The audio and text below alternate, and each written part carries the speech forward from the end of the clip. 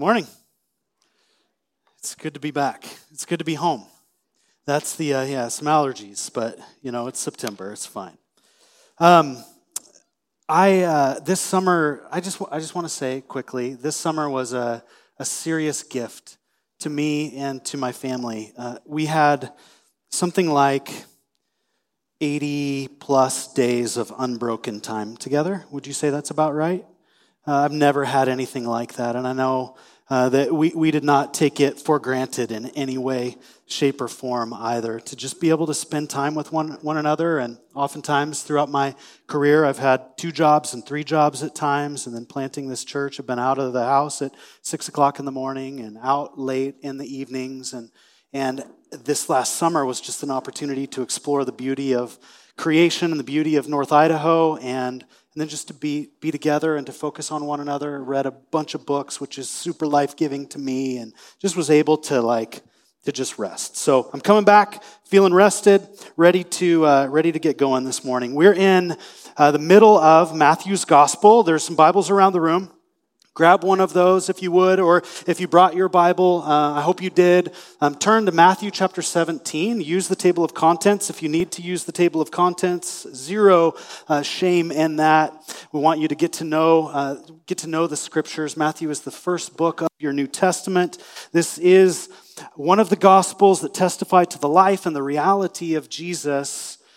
And a central theme in Matthew's Gospel is the coming of the kingdom of God and the coming of this king, Jesus' authority. And so here, kind of picking up about halfway through Matthew's Gospel, these disciples, he's going to kind of hand select a few, 3 disciples out from among the 12 that are very close to him, and they're going to get a glimpse of who Jesus really is, and it's going to blow their mind. They're going to get a fresh revelation of Jesus' majesty and of who he is. And what every person here needs, what each one of us needs, every person in the world, not just here, but out there in the world, what we need desperately is a fresh revelation of the majesty of Jesus Christ. This word majesty is not a word that we use a lot, but it means dignity, it means impressiveness, it means greatness. Everyone, everywhere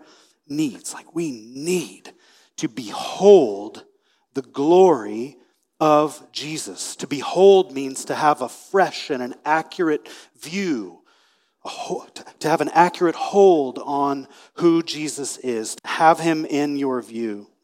So when any follower of Jesus says that Jesus is God and that God is glorious, what we mean by that is that Jesus is exceedingly worthy and that Jesus is exceedingly admirable. Nothing else compares to the power and the splendor of Jesus of Nazareth, the King of Kings and the Lord of Lords. Compared to him, the latest iPhone is a brick. The latest Ford GT MK4, Gideon, is a tin can.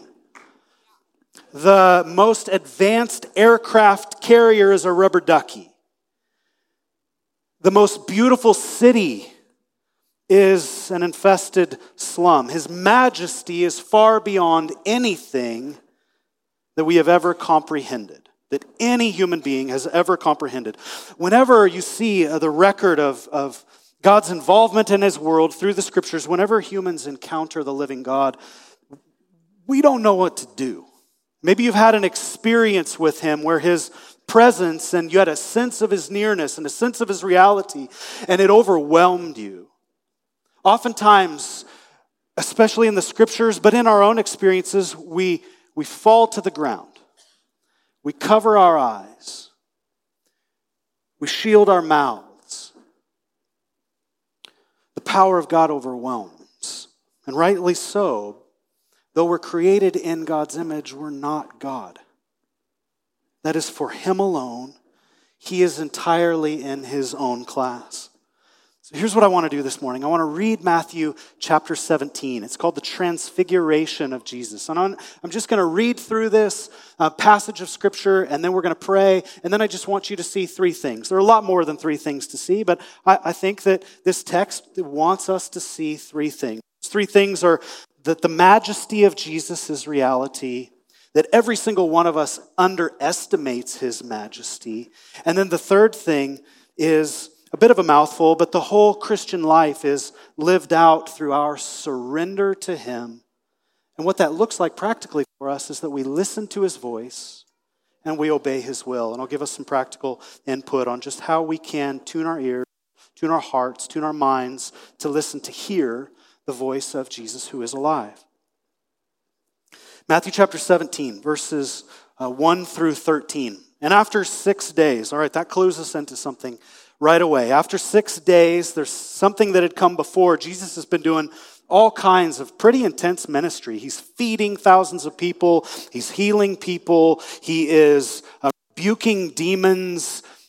Crowds are following him. The Pharisees are these religious rulers in the day. They're opposing him. He's under intense pressure, not just from the natural side of things, but also from the supernatural side of things, from the region of darkness, from Satan and demons and this whole realm of darkness. After 6 days, Jesus had just spoken to his disciples. Peter tries to give Jesus some counsel, tries to advise him, hey, you don't need to go to the cross. And Jesus actually says to Peter, hey, Satan, you don't know what you're doing. You're opposing me. Get behind me. You don't have the things of God in view. You actually have the things of man in your view. This is opposed to who I am and what I'm about and the purpose for which I have come.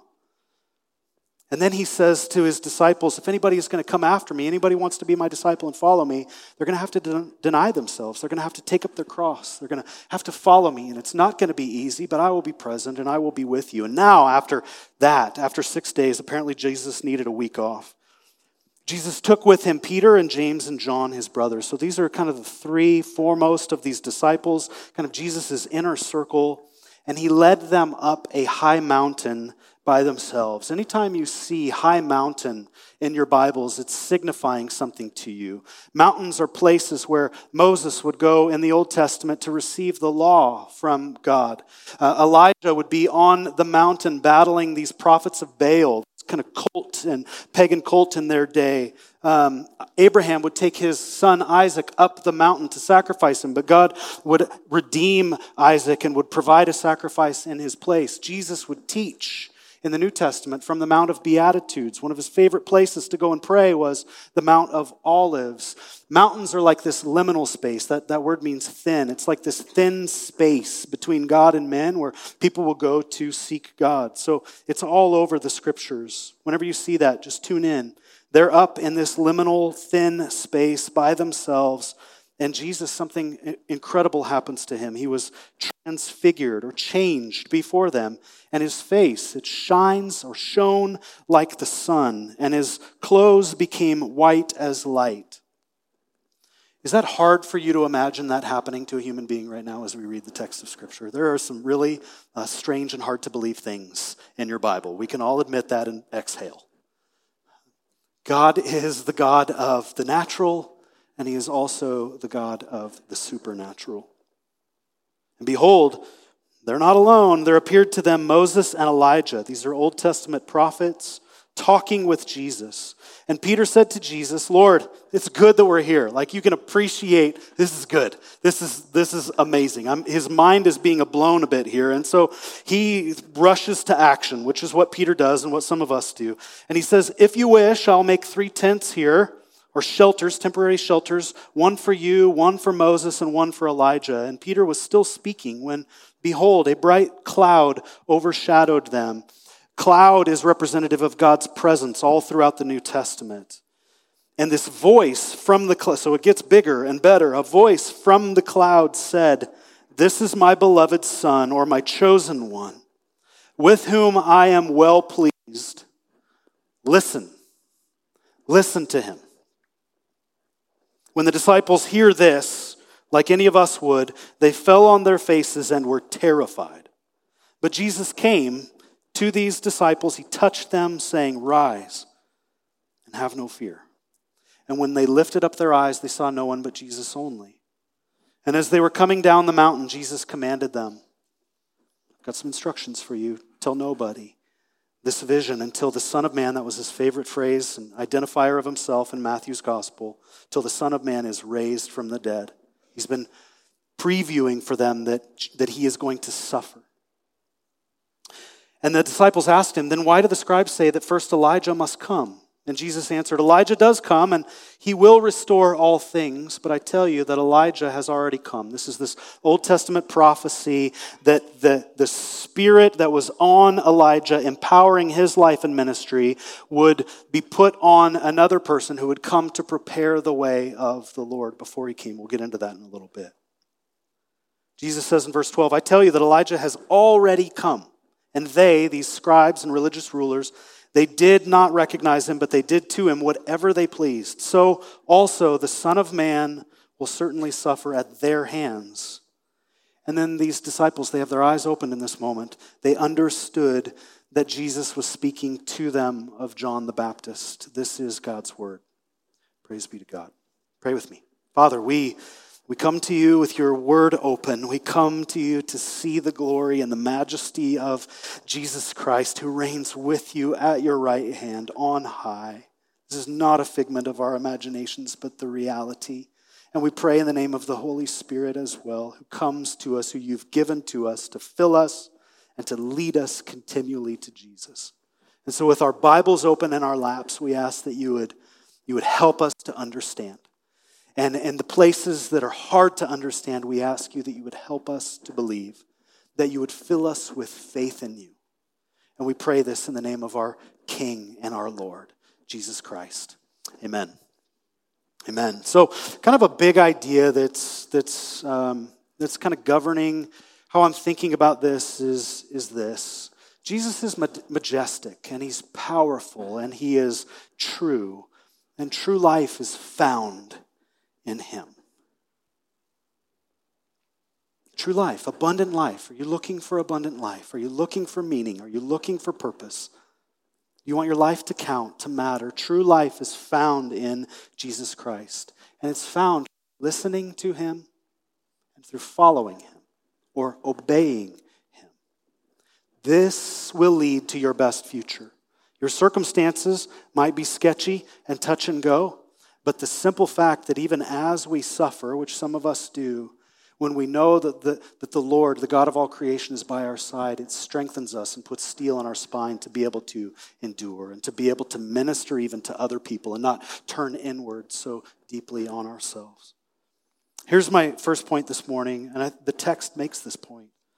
The majesty of Jesus is reality. Have you ever thought about that? Have you ever thought about the fact that Jesus is majestic? Beautiful, dignified, powerful beyond comprehension. These disciples on top of this mountain, Peter, James, and John, they've been walking with him, they've been living with him. They know what his breath smells like in the morning after a long night and fish for dinner. But their understanding of him is about to catch up with who he really is. He is fully human, and he is fully God. And so they're in for this fresh encounter with God, but they don't know it yet. They're just kind of along for the ride. Their understanding of who he is about to catch up with who he really is. This last week, I was FaceTiming with a buddy, and we were talking through some stuff, and I was trying to follow him, but the Wi-Fi in our house on the front porch was not doing its work. And so his face on the screen and his voice were delayed by about 3 seconds. You know what this feels like. And everything in my brain is trying to follow him and glitching. And I'm like, dude, I can't do this. We have to disconnect and reconnect. And it wasn't until his voice and his face matched up that I could begin to follow him. And it's sort of like this for these disciples. They're with Jesus, but they're about to catch up more accurately to who he is. They know that he's this special human being doing incredible things. He was. They believe that he is this Messiah. He's just explicitly told them that he is Messiah. And Peter has confessed that Jesus is this Christ that all of Israel was waiting for. And he is, and he was. But once on top of that mountain, they are going to catch a glimpse of his fullness. Colossians chapter 1, we read in the call to worship this morning, in him, in Jesus, all of the fullness of God was pleased to dwell. I'm tempted to think that this experience on this mountaintop was a foreshadowing. But in reality, what this was a revealing. It was a revealing of who Jesus is. You know that moment when you're watching a show or something and there's a curtain obscuring the surprise behind it. And the moment when that curtain drops and what is behind it, the surprise is revealed. Jesus has been this glorious the entire time, but he has veiled his majesty with his humanity. And Matthew tells us in this account in chapter 17 that Jesus was transfigured before them. This word transfigured is the word metamorpho, which means transformed or changed. It's like Jesus goes from one thing to another thing in front of their eyes, and their understanding of who he is expands. And so Matthew tells us that Jesus' face radiates light. We have words for this. When a woman is pregnant, we say she is what? Glowing. We see a person's countenance, but this is actually in a different category. His face from the inside is radiating light. There are lots of other instances in Scripture. Revelation chapter 1 actually will talk about Jesus as John has an encounter with Jesus, and he will say again that his face shone like the sun. Daniel chapter 7 will say that his face shone like the sun, and they're seeing that from the inside, Jesus is radiating light. Moses in the Old Testament, he goes up on Mount Sinai, and he encounters Yahweh, and Yahweh's brilliance and glory kind of infuses itself into his flesh, and he comes back down off of this mountain, and his face is like literally glowing. And Israel, they're freaked out by it. They don't know what to do about it, and they tell him, hey, you got to put something over that. Like, you got to veil yourself. A buddy of mine called it the Mo glow. He's like freaking him out, right? But what Moses is doing is a bit what the moon does to the sun. He's reflecting the glory of, the moon reflects the glory of the sun, but actually with Jesus in this text, it's saying that the light is coming out of him. It's radiating out of him. God is light, and in him there is no darkness at all. 1 John 1:5. Jesus himself would say that I'm the light of the world. John 8. John 1 would say that in him was life, and the life in him was the light of men, and this light shines in the darkness, but the darkness has not overcome it. This is not a foreshadowing. This is a revealing of who Jesus is. It's a revealing of who he's been. It's a revealing of who he is. It's a revealing of what he will be. The majesty of Jesus' reality, and Peter, James, and John, though they know him super well, they're getting a fresh revelation of him. We need, though we know him well too, we need a fresh revelation of who Jesus is, a fresh understanding of his dignity and his power and his splendor.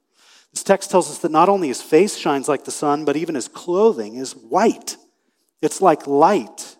It's like unbleachably white and clean. Anybody who is responsible for the laundry, you know what this would be like. It's unbleachably white and clean. This image in the scriptures, when somebody's clothing shines, it's speaking of, it's regularly describing encounters with heavenly beings, with angels. So Jesus is divine. And he's talking with a few guys who everybody in Israel knew of and looked up to as these prophets.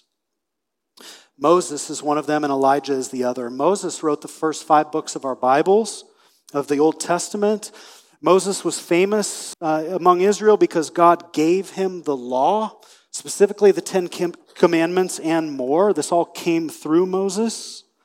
Moses would intercede before the people. He would be a God-appointed mediator between God and the people of Israel. He was regularly frustrated by the people of Israel. He was rejected by the people of Israel. He regularly suffered at the hands of the people of Israel who grumbled and complained consistently, and he had his own shortcomings too. Yet Moses interceded for the people. And if Israel has a hall of fame, Moses is top 3. Easy. Top 3.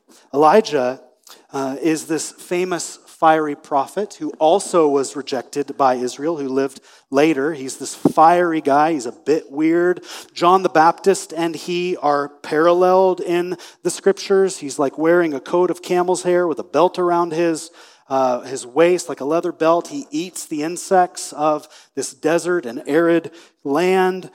He was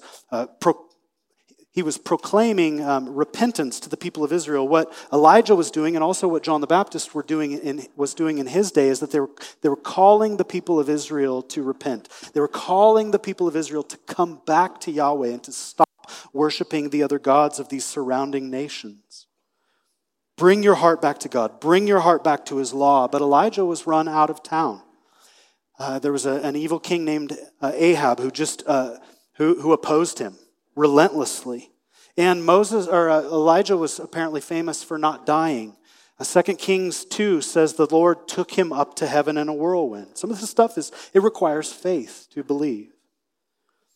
If Moses is top 3, Israel Hall of Fame, Elijah is top 5, Israel Hall of Fame. These are in the consciousness of the Jewish people. And both of these people, specifically Moses and Elijah, are connected to this Messiah who was prophesied. Through them and through other prophets in the Old Testament, they are specifically connected to this Messiah. Some commentators think that Moses represents the law and Elijah represents the prophets, which means that this Messiah is the sum of the law and the prophets. The whole Old Testament is pointing to this coming Messiah. I won't belabor you too much, but in Deuteronomy chapter 15, Moses is speaking, the Lord is speaking through Moses to the people of Israel. He's giving them some direction, and he says this. Moses says, "The Lord your God will raise up for you a prophet like me, from among you, from your brothers." So he will be from the nation of Israel. And then listen to this. "It is to him you shall listen." This prophet. It is to him you shall listen. Elijah in Malachi, that's the last book of your Old Testament. There's this prophecy around Elijah. And it says this, "Behold, I will send you Elijah the prophet before the great and awesome day of the Lord comes." That was saying that this Elijah character is going to repeat in the day of the Messiah. And then Jesus at the end of Matthew chapter 17 will say, "I'm telling you, this Elijah has come. This Elijah is John the Baptist." So these disciples, they see Jesus talking with these two Hall of Famers, with Moses and with Elijah. And Luke's gospel, there are parallels in Matthew, Mark, and Luke. So all three of these have an account of the transfiguration. And Luke's gospel tells us that they were talking to Jesus about his departure. The word for that is exodus, about his exodus that he would, quote, accomplish in Jerusalem. So Elijah and Moses are on this mountain encouraging Jesus. They were talking about his crucifixion, and they're trying to strengthen him because we see in the life of Jesus that he was like, "Lord, not your will, not my will, but yours be done. But if it's possible, take this cup of your wrath from me. I don't want to endure this." But then in the garden before his crucifixion, we see Jesus, he's like, "Okay, I'm going. Jesus was about to suffer at the cross, not to deliver people from Egypt like Moses did, but actually to deliver humanity from a much more sinister enemy, Satan, sin, and death. He's talking with these men, Moses and Elijah, and they're encouraging him. There's a special kind of encouragement that you and I get from someone who has suffered like we have. Both Moses and Elijah were rejected. Both Moses and Elijah, they suffered at the hands of their people, and yet they endured, and they're there encouraging Jesus. And so I want to just say, there are many people in this room, you have suffered through some significant things. You have particular encouragement to give to the people around you out of the things that you have experienced. Have you suffered? Are you ministering or seeking opportunity or seeking a way or an invitation to be able to strengthen the people around you who have suffered or who are suffering like you did suffer? Your opportunity, my opportunity in this is to take them, to lead them to Jesus. How can we help lead these people to faith in Christ? My first point was that the text's first point is that Jesus is majestic and his majesty is reality. My second point is this: everyone, all of us, underestimates Jesus and his majesty. Peter goes, hey, it's really, really good to be here. If you want, Jesus, I'm going to help you. I want to help us hang out a little bit longer. I'm going to make a couple of tents. We'll set the black stone up over here. We're going to get this place all dialed in and we can just hang out. You got to love Peter's enthusiasm. He gets a really bad rap, and rightfully, for this ready, shoot, aim posture. It's pretty typical. Some of us are like that. Some of us are ready, shoot, aim people. The people who live with you or near you or your roommates or your children or your spouses can tell you and help clue you into if you're a ready, shoot, aim person. It's not good. We really should walk that back and seek to grow in wisdom and in patience, pursue humility. But yet, Mark's gospel, here a parallel to Matthew chapter 17, Mark's gospel says that Peter didn't know what to say. So he started talking anyways. Some of us are these people. Some of us know these people. Again, if you don't know what to say, don't. This is just life advice. In our relationship with the Lord, in our relationship with people, if you don't know what to say, when words elude you, just say, I don't have words. I don't know what to say. And just be present, especially with sufferers, especially with those who are suffering. Proverbs 17:28 says, even a fool who keeps silent is considered wise. When he closes his lips, he is deemed intelligent. I think Abraham Lincoln took this and he said it's better to remain silent and be thought a fool than to speak and remove all doubt. Thank God for Peter, though, because Peter's passion and Peter's immaturity actually represent so many of us. If you're all gas and no brake, then there's a place in the kingdom of God for you. God bears with you. He corrects you. He comes to you with correction. He comes to you training you, but he bears with us if we're all gas and no brake. Peter is learning here too. We see this. If you're a slow learner, but a learner no less, take heart. Peter's a big encouragement. Peter starts into Jesus with, if you wish. So this is sort of like saying, not your will, not my will, but your will be done, Jesus. So far, so good. But Peter keeps talking. I'm going to make those tents. We can camp on the mountain for a while. And what we begin to see is that Peter's priority and God's priority are at odds. Still, we just saw that in the passage previously at the end of chapter 16 where he's like, Jesus, you don't have to go to the cross. And Jesus corrects him firmly, calls him Satan, says, get behind me. You got the things of man in your view, not the things of God in your view. Peter wants to mark the occasion. Peter wants to hang out. Peter wants to stay a while. But that's what God's priority is for them. God wants Peter to surrender himself, and James and John and all of his followers throughout eternity to surrender himself or ourselves fully to Jesus' direction. We've got all kinds of ideas about what God should do in this situation or that. All of us do. All of us come with this. It shouldn't be like this, God. It should be like this. They shouldn't be like this. They should be doing this. But how many of us seek the counsel of the Lord before we attempt to offer him ours? I think that's a test. I think that's a question. So many of us seek to become God's counselor before we seek him for his counsel. This impulse to give God counsel is alive and active in me.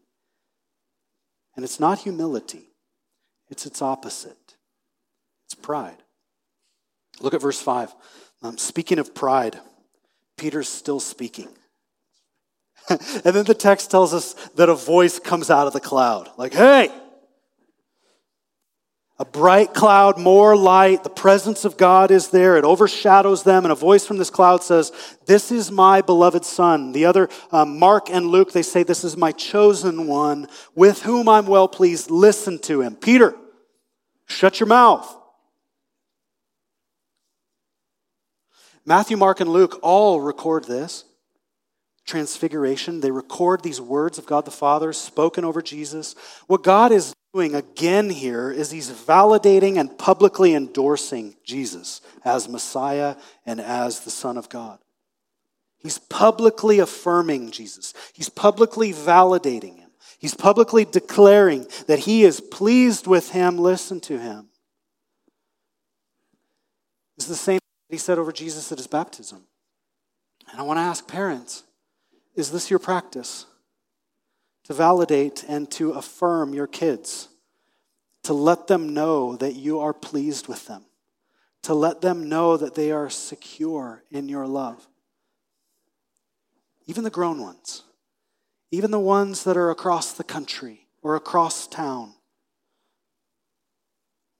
Do you have an opportunity to validate and to affirm your pleasure in your loved ones? And if you don't have kids, there's opportunity for you to do this with your loved ones, with your best friends, with your parents, with your siblings. You cannot underestimate the need for a father or a mother's validation. We know this. We feel it when somebody speaks words of validation over us. Oftentimes, we try to push it away because we don't believe that we're worthy.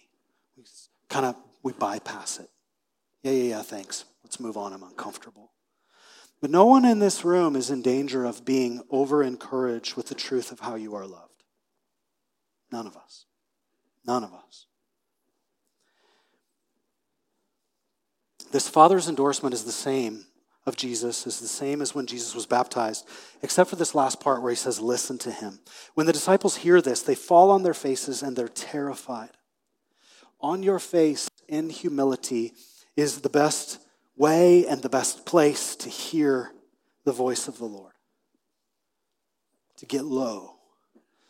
To learn to confess your sin.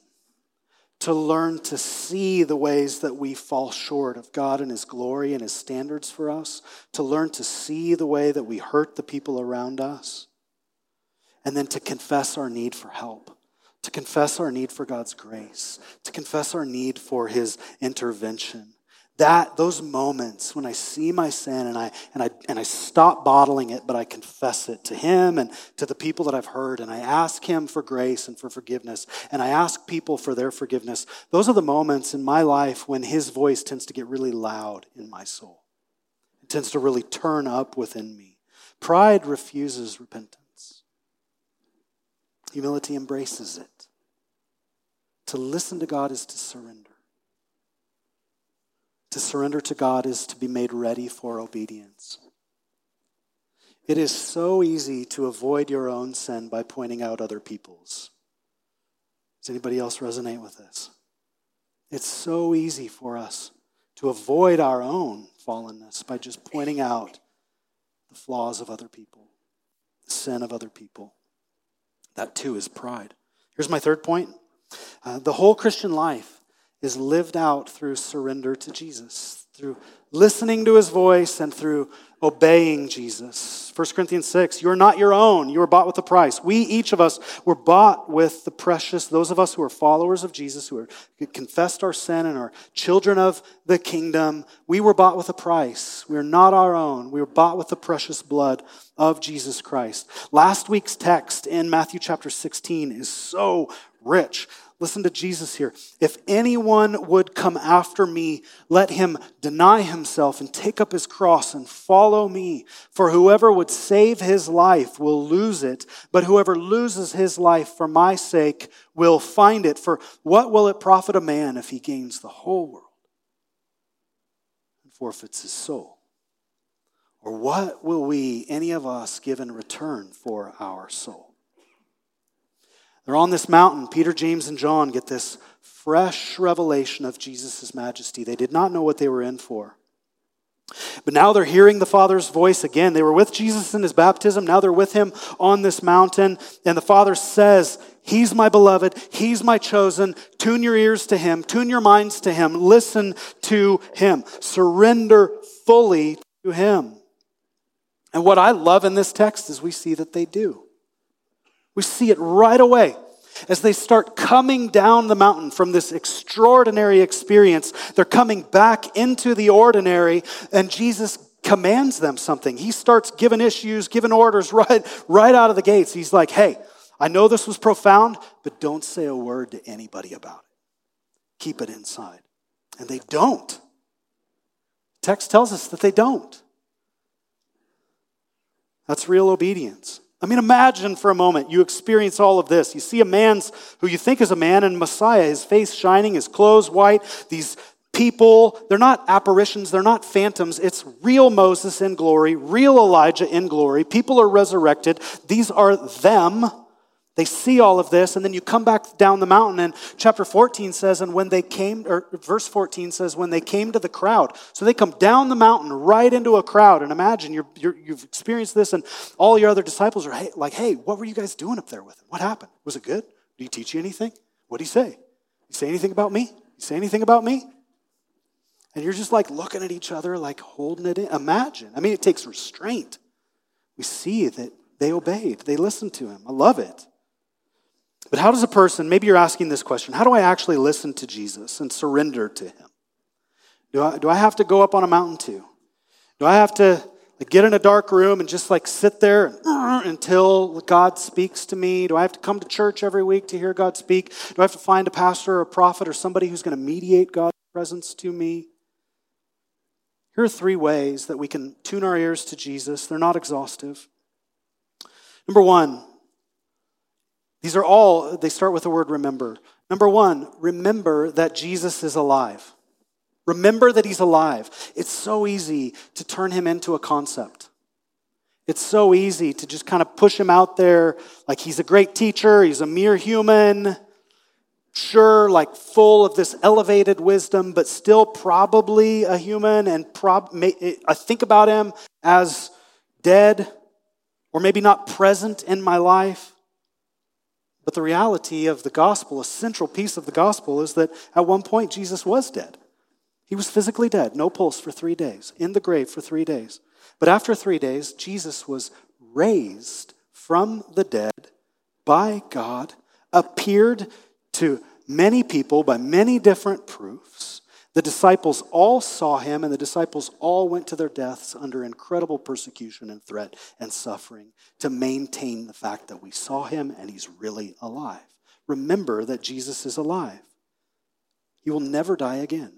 But he's at the right hand of the Father who loves him, ruling over our creation in the details of our everyday lives, present to us. And because Jesus is alive, Jesus still communicates. Remember that he's alive and that he still communicates. Number 2, remember that God our Father and God the Son sent to us at the moment of belief for us the Holy Spirit, who comes and who dwells with us and in us. At the moment that anyone in the room, at the moment when you believed in the Lord Jesus Christ, you were given the Holy Spirit. And the Holy Spirit is with you, and the Holy Spirit dwells with you, and he fills you, and his whole thing is to make much of Jesus. His whole thing is to point you and I to Jesus, to help us continually. He does all kinds of stuff in our lives, but all of that, all of everything that the Holy Spirit, what he does is in service of helping us surrender fully to the lordship of Jesus Christ until the day we see him face to face, when there will be no struggle to do that. The Holy Spirit is given to us to help us surrender our will to the will of Jesus consistently. How do I hear the Holy Spirit? I remember that how do I listen to Jesus? I remember that Jesus is alive. I remember that he's given me the Spirit within me who will make much of Jesus. Here's the 3rd one. Remember the Holy Spirit is the one who wrote your Bible. Remember, the Holy Spirit is the one who wrote your Bible. Therefore, whoever wants to learn to hear the voice of Jesus becomes a lifelong learner from Scripture. However you can, however that works for you, whether it's reading or listening or in communities, however. Coming to church on Sundays or in service of that. The Holy Spirit would carry along people. He wrote the Scriptures through humans, but Scripture attests to the fact that the Holy Spirit wrote it through men. Listen to Peter, the one who was there at Jesus' transfiguration. He's writing about it way after the fact. He's leading a church. He's leading the apostles. This is in the first 2 centuries of the church. And this is what Peter writes. He says in 2 Peter 1, he says, "For we did not follow cleverly devised myths." Think about that for a second. Hey, I know you're thinking this is crazy. We did not follow cleverly devised myths when we made known to you the power and coming of our Lord Jesus Christ. but we were eyewitnesses of his majesty. You know us. We're telling you the truth. For when Jesus received honor and glory from God the Father, and that voice was borne to him or came to him by the, look at these caps, majestic glory. This is my beloved Son with whom I'm well pleased. We ourselves heard it audibly, this voice borne from heaven, for we were with him, Jesus, on this holy mountain. And we have the prophetic word, that's shorthand for the gospel, more fully confirmed, because after that point, Jesus would go to his death on the cross, he would raise from the dead, he would appear to the disciples, and he would continue to empower them through the Spirit in the days ahead. So they've got this gospel more fully confirmed. So he says, hey, to this gospel, you'll do well to pay attention, as to a lamp shining in a dark place until the day dawns and the morning star rises in your hearts. Knowing this, first of all, that no prophecy of Scripture comes from someone's own interpretation.